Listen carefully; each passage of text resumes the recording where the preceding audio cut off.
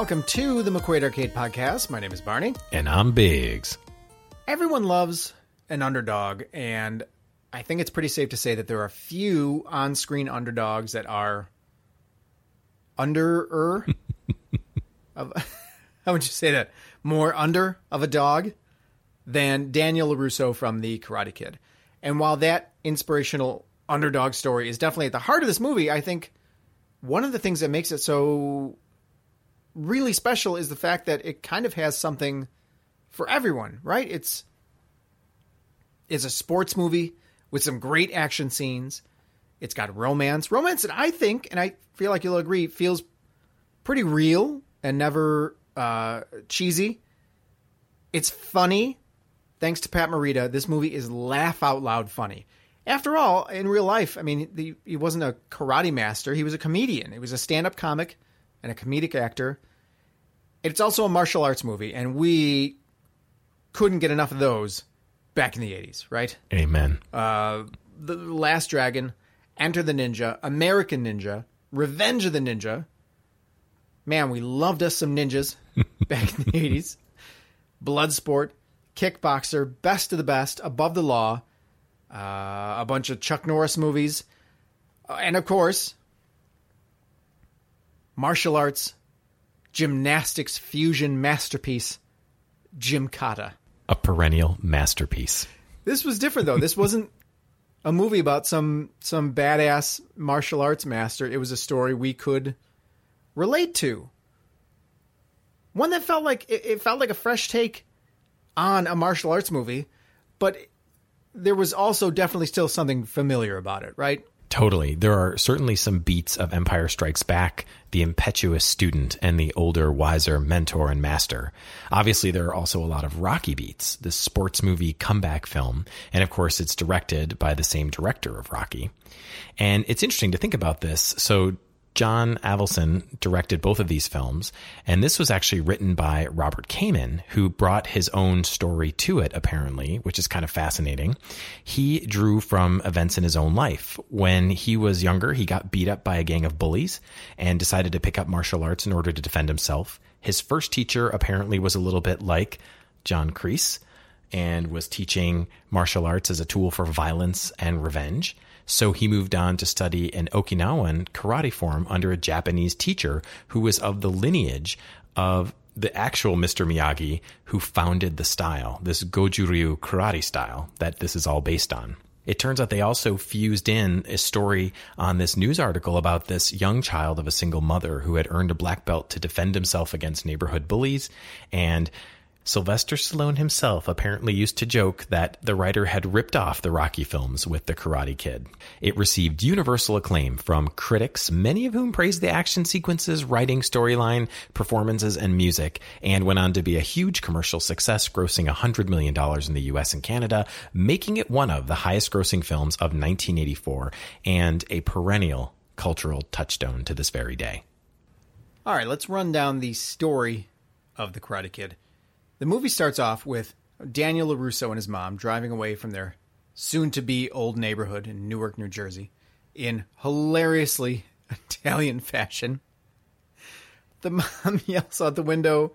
She's like, "Hey, tell Uncle Louie the Parmesan and the wine are in the fridge, huh?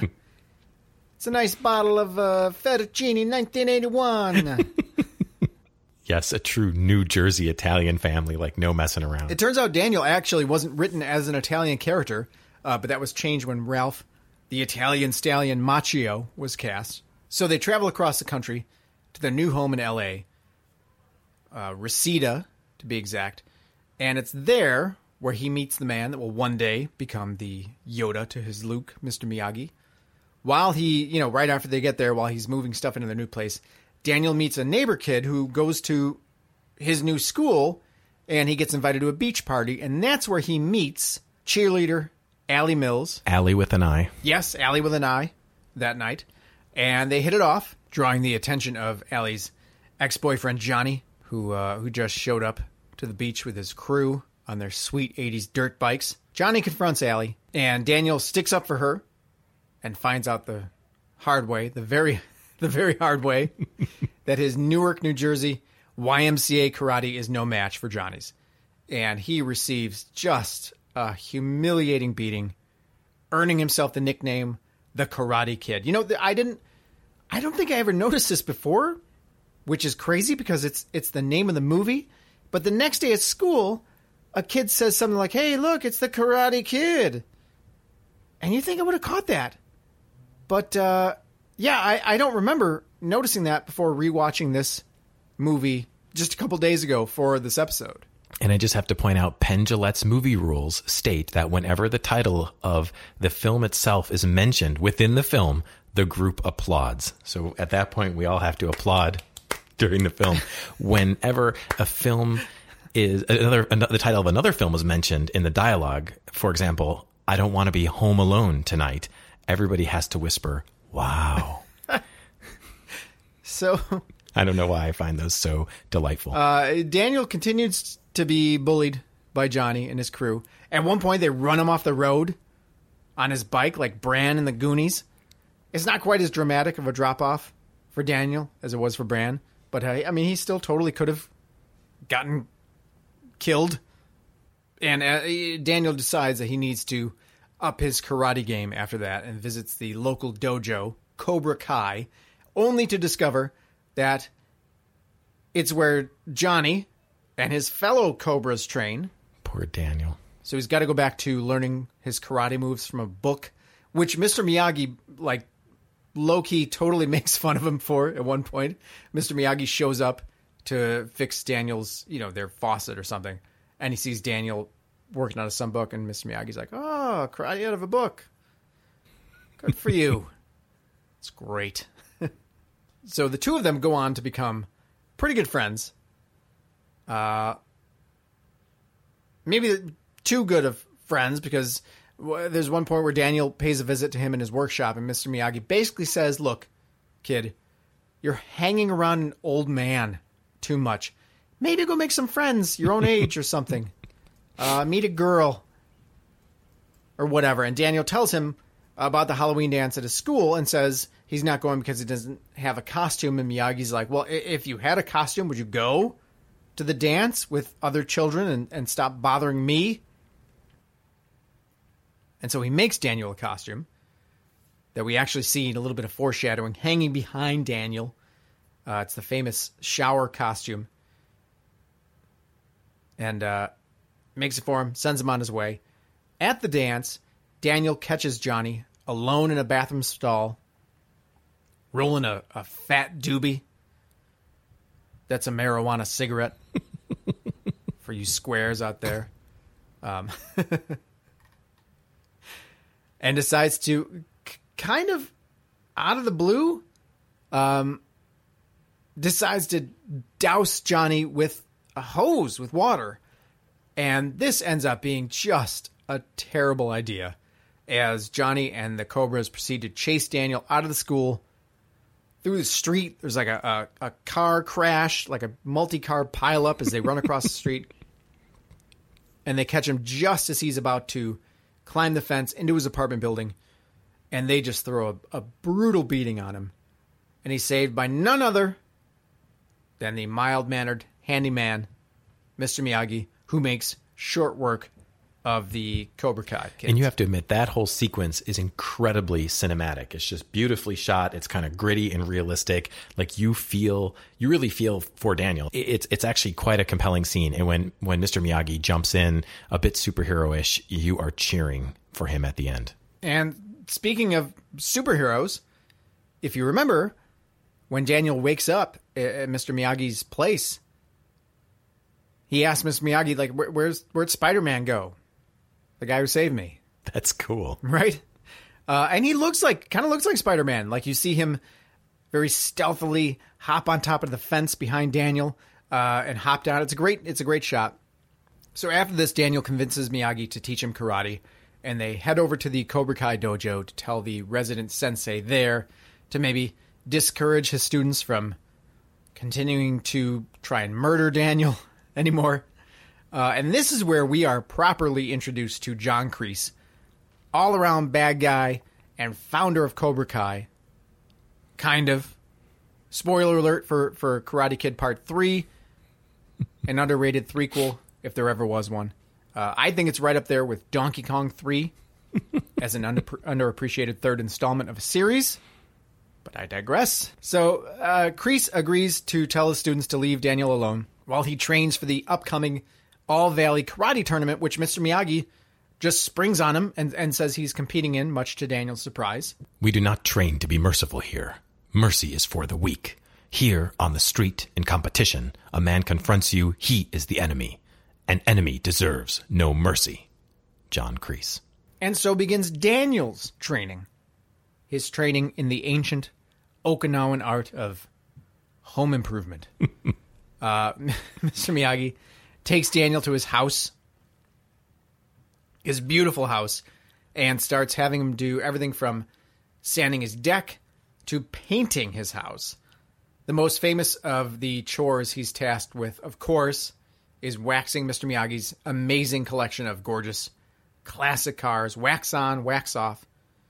He's instructed to do all of these very repetitive tasks in a very specific way, using very specific movements and motions. Even when Daniel points out, like, hey, this would be easier if I just did it this way, Mr. Miyagi's like, no, you got to do it this way. Eventually, Daniel's frustration at seemingly being exploited for free manual labor comes to a head, and we get what is, I think it's arguably one of the most iconic moments in 80s movie history. Mr. Miyagi reveals that all of the week's worth of chores has actually been building Daniel's muscle memory and teaching him the fundamentals of karate. You know, I'm a crier, and I got to tell you the truth. I cried at that moment. Tears welled up because you really feel that all came to fruition in that moment. It was really beautifully done. And Pat Morita is just brilliant in this scene. And he's hilarious. His frustration with Daniel when he says, show me, sand the floor. And Daniel gets down on his hands and knees and starts doing it. It's perfect. So now Daniel's training begins in earnest.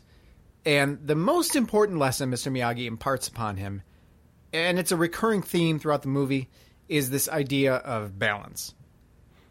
And during a training session at the beach while working on his balance, Daniel sees Mr. Miyagi perched atop a stump performing the crane technique, a kick that Mr. Miyagi goes on to explain to Daniel, if performed correctly, is impossible to defend against. Once again, spoiler alert for a later installment in the series, but the climactic fight scene of Karate Kid 2 begs to differ. Well, and this is the perfect time for a little shout out to the montages. Montages play such an important role in this movie, and sometimes I forget how delightful they are. They're certainly still used in modern films, but gosh, I feel like nobody did it quite like they did it back in the 80s. And here we get a series of montages.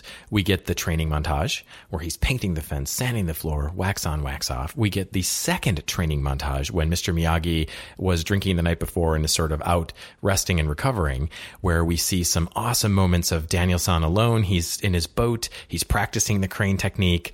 It's fabulous. And then, of course, we get a little foreshadowing here.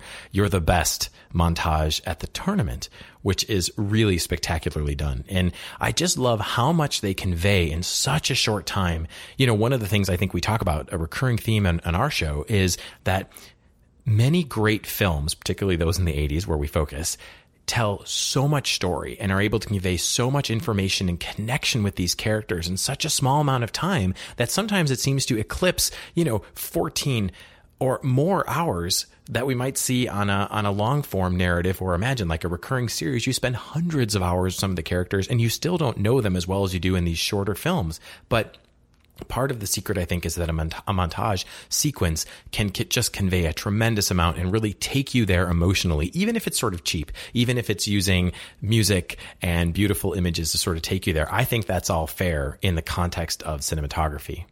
And that brings us to the crane technique itself. So the crane kick is a fictionalized version of a real kick in this style of karate. And apparently it's called the flying front kick, or mai tobigeri in Japanese. And this particular version of it was created by Daryl Vidal for the film. What I think is hilarious is that its practicality, as you might imagine, has been questioned by a lot of people. You know, you're sort of standing there on one foot flat on the ground. Your arms are wide open. So it's a little bit of a vulnerable position. And then you have to be pretty strong to leap off one foot and kick from it, right? I mean, that's really what you're doing. You're kind of leaping and kicking off the same foot. And it seems kind of ridiculous in a way, but apparently it was used effectively in an MMA fight by Lyoto Machida. And apparently it was very similar to this. And the commentators, one of which apparently was Joe Rogan, noted immediately that this was very similar to a crane technique. And Daryl Vidal, who, as you said, invented the crane technique for this movie, is in the movie. He's the guy Johnny fights in the semifinals, and he's the one guy who is very obviously a real martial artist. You see him doing these crazy flip kicks, and you know he's the real deal. Unlike Lamar from Revenge of the Nerds, who's also in this movie as one of the Cobras who gets taken out pretty early on in the competition. Is that true? I didn't know that. Lamar. No, he's totally in there. So Daniel's doing great in the tournament until Kreese, the Cobra Kai sensei, orders Bobby, one of his students, to put Daniel, quote, out of commission. And he nearly does with this vicious and illegal strike to Daniel's knee that gets Bobby disqualified. But with Mr. Miyagi's help, Daniel comes back and wins the tournament, beating Johnny in the final round with Mr. Miyagi's crane technique. And that's where I think we need to start our discussion of the film, is with Mr. Miyagi. Now, when we saw Karate Kid, we knew Pat Morita as Arnold on Happy Days, right? He owned Arnold's Drive-In. We'd also seen him on Sanford and Son. Pat Morita apparently considered the late, great Red Fox as kind of a comedy mentor. But those were both, they were reruns. They were shows before our time. This was our Pat Morita, the Pat Morita that we knew. So much so that part of me is still, to this day, a little shocked that he didn't actually speak with the accent he used while playing Mr. Miyagi when I see him in interviews and stuff. It was so convincing. He based Mr. Miyagi's mannerisms and speech after martial arts master Fumio Demura, who was Morita's stunt/fight double in the movie. Demura was actually offered the role of Mr. Miyagi before Pat Morita was even considered for it, but apparently he turned it down because he didn't believe his English was strong enough to pull off a major speaking role in a film. He's a fascinating character, and there's a documentary about him called The Real Miyagi that I really want to check out, especially after rewatching this to do this episode. We'll put a link to it up on this episode's page on our site. Be sure to check it out at McQuaidArcade.com. We always have a bunch of fun bonus material for each episode. Just go to McQuaidArcade.com, click on episodes, check it out.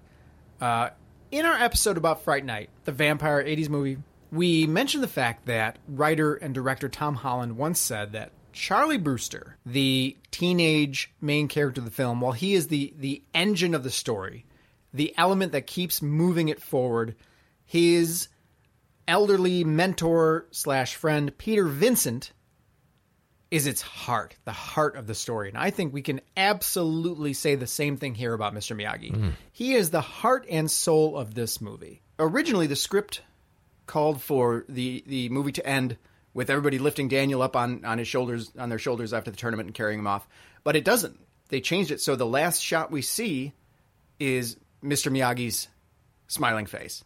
And I think that was definitely the right call, the best way to end this movie. Now, Ralph Macchio did a great job as Daniel. I mean, he's pretty perfect for the part. Charlie Sheen was actually, he turned down the role. And it's funny to think, right, about just how different of a movie this would have been if he hadn't turned it down. I feel like he was just way, way too cool for this part. Yes. Part of the charm of Ralph Macchio is that he's kind of gawky and insecure, but also really charming. And what's remarkable, of course, is that he really seemed like a teenager, although he was actually 22 years old when he played this role. He was older than Johnny, older than William Zabka, who played Johnny. So Ralph Macchio's casting was definitely great. But I don't think anyone could imagine another actor bringing Mr. Miyagi to life the way Pat Morita did. Which is crazy considering the fact that the studio and the producer were totally opposed to the idea of casting him at first. In an article for Variety a while back, Ralph Macchio had this to say about producer Jerry Weintraub. He says, a big debate early on was that Jerry didn't want Pat Morita to play Mr. Miyagi. He supposedly said, "There's no way Arnold from Happy Days is going to be in this movie." Jerry would never admit that he was wrong, but he later came to Pat and said, "I almost made the mistake of my life." Not only are Pat Morita and Ralph Macchio both great in their respective roles, but the chemistry between the two of them was really pretty perfect, right? It really was. And I also think that Elizabeth Shue hit the pitch perfect note in her role. She was girl next door, really lovely and charming, but cool enough to be believable as being the object of a number of people's affection. And I really liked their chemistry too. There were some really heartwarming, kind of tender moments between the two of them. And I really think all three of these actors make this movie come to life and make it work. And for the little bit of it that we get at the tournament, the chemistry of the three main characters together was really great too. The scene where they're signing in and Mr. Miyagi pretends to correct the check-in guy's pronunciation of his name while he's stealing the dude's black belt out of his duffel bag and handing it to Allie on the sly, and she just goes with it because Daniel can't compete without it. When they're walking in and they're told that only teachers and their students are allowed, and Allie pretends to be Mr. Miyagi's interpreter. It's such good stuff. But the real moments of this movie happen when Mr. Miyagi and Daniel are together on screen. And there are so many great ones. When Daniel asks Mr. Miyagi what kind of belt he has, meaning what kind of karate belt, and Mr. Miyagi says, "Canvas, JCPenney, $3.98." The chopstick fly catching scene, Daniel's birthday, where Mr. Miyagi gives him the karate gi with the beautiful bonsai tree on it, and a car, this gorgeous classic car, the beautiful yellow convertible that Daniel picks out of the lineup of old cars he has. A car that, fun fact, Ralph Macchio owns to this day. The producer gave him this car. It's apparently a 1947 Ford Super Deluxe. Gorgeous. Wow. And as Daniel's about to drive away to meet Allie for their date, in this new beautiful car, he tells Mr. Miyagi that he's the best friend he's ever had.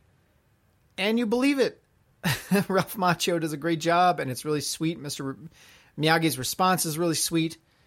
It's a wonderful moment and a really great scene. There's another scene that they share that is so powerful and heartbreaking, and almost certainly the one that, out of a bunch of great scenes, earned Pat Morita his Oscar nomination. He was nominated for an Academy Award for Best Supporting Actor for this role. Daniel shows up to find Mr. Miyagi drunk, wearing his World War II Army uniform, celebrating his anniversary with his wife's portrait. And we find out that while he was off fighting in World War II, his wife and child died due to complications at childbirth, imprisoned by the country he was off fighting for. Daniel puts Mr. Miyagi to bed, and for a moment, the roles of their father-son-like relationship are reversed, and it's just beautiful. And now, I hadn't seen this movie in quite a few years, and I kind of forgotten about this scene, which is crazy considering how powerful it is, and it was such a gut punch. I cried my eyes out at this scene. And I just want to remind us that all of these incredible moments happened in 2 hours and 7 minutes. One movie. We got to see all of these different facets, all of these different moments, all these different touch points in such a short period of time. It just speaks to the incredible efficiency of emotional gravity, right, in this film. No, they truly, literally don't make them like this anymore. Cobra Kai, the show that is a continuation of this story, is a multi-season show about to go into its third season based on the groundwork, the foundation they laid here in this movie in just a couple of hours. It is a really fun show, by the way. It's on Netflix. If you like Karate Kid, you should definitely check it out. Let's talk about the soundtrack to this movie. There are three sort of standouts here, I feel like. There's You're the Best Around by Joe Esposito that we hear during the tournament montage. And we, of course, already mentioned that this film was directed by John Avildsen, who directed Rocky, but it turns out that's not the only connection. The score for Karate Kid was actually composed by Bill Conti, a frequent collaborator of the director since their original pairing on the original Rocky in 1976. And it turns out that this song, You're the Best, was actually written for Rocky III, which came out in 1982, but was rejected by Sly Stallone in favor of Survivor's hit song that we all know and love, Eye of the Tiger. Coincidentally, Survivor also performed the main theme, The Moment of Truth, with music and lyrics by Bill Conti for The Karate Kid. So lots of connections between these two franchises. Fun fact, Eye of the Tiger was the first piece of music that I ever owned. I had the 45 single record. Remember those?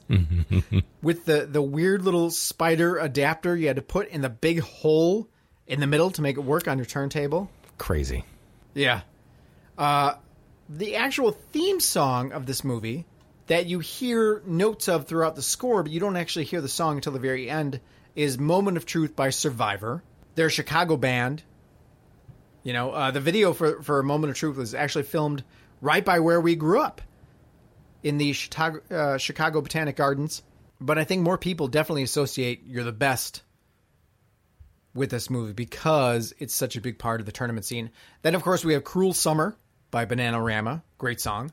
In terms of commercial recognition, I mean, definitely the biggest song on the soundtrack, right? It got a ton of radio play. Although, and I have to look this up, I don't think it actually ended up on the soundtrack album. The rest of which, by the way, was not great. Young Hearts, the song that played during the date at golf and stuff, is just a really bad, like, generically 80s sounding song. They actually use it again in Cobra Kai, the show, in a similar scene. And it's funny, I watched Cobra Kai before rewatching Karate Kid for this episode. And so when I heard it in Cobra Kai, I didn't recognize it. I didn't realize they were doing a cute little callback to Karate Kid, to the movie. I was just confused why they picked such like a dumb, like cheesy song for the scene. There are so many little nods to Karate Kid like that in the show, in Cobra Kai, including another song from the movie that, again, is pretty cheesy.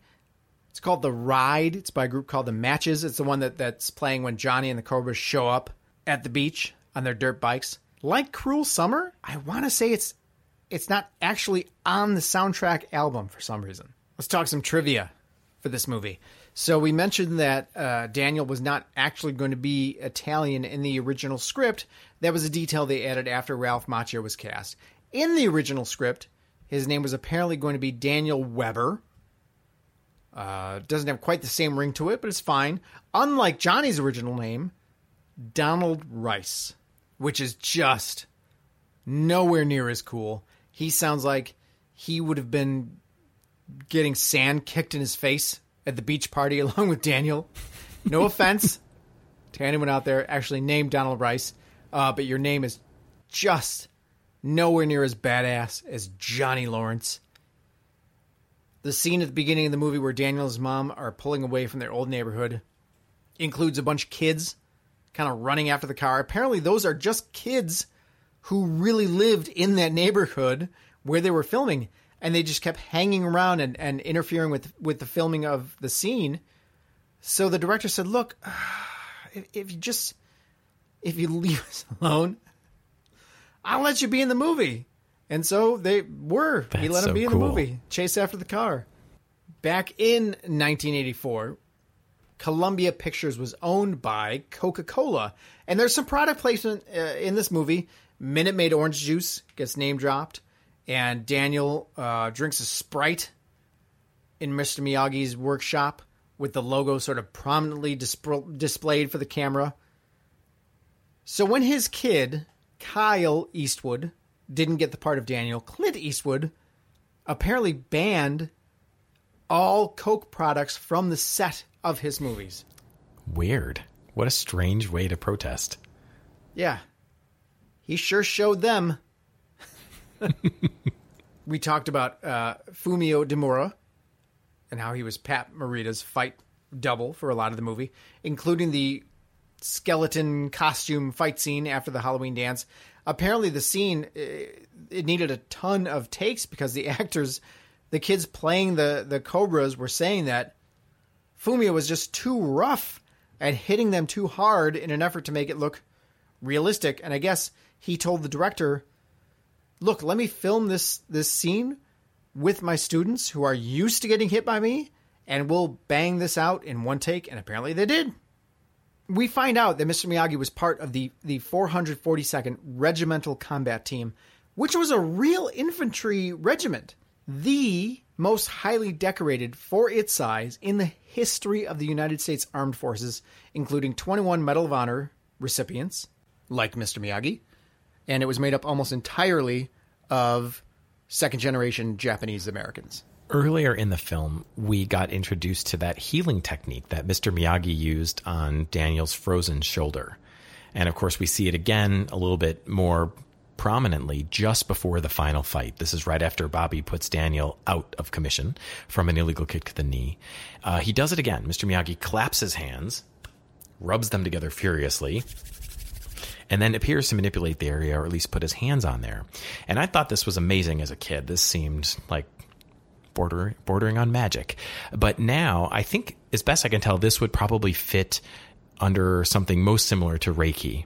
So Reiki is a Japanese healing art that is actually not that ancient. It turns out it really kind of came into modern discussion in probably the 1800s. It's not even that old, although people say it kind of traces back much farther and probably originally has connections to Chinese energy practices that are much, much older.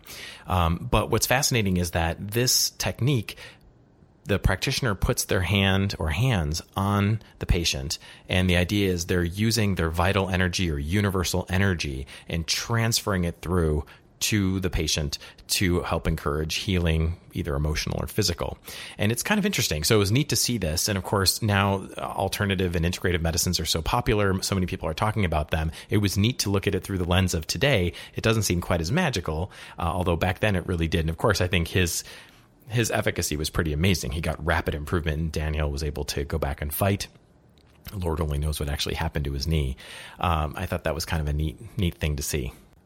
You know, this movie had such a powerful cultural impact and continues to affect us. And of course, now it's all getting reinforced and renewed with the Cobra Kai show. But one of our friends in high school has this hilarious series of him all over the world doing the crane technique pose.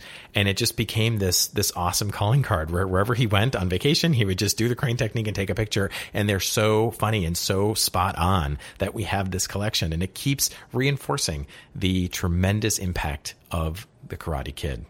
As you said, Cobra Kai has renewed interest in this story, in the Karate Kid.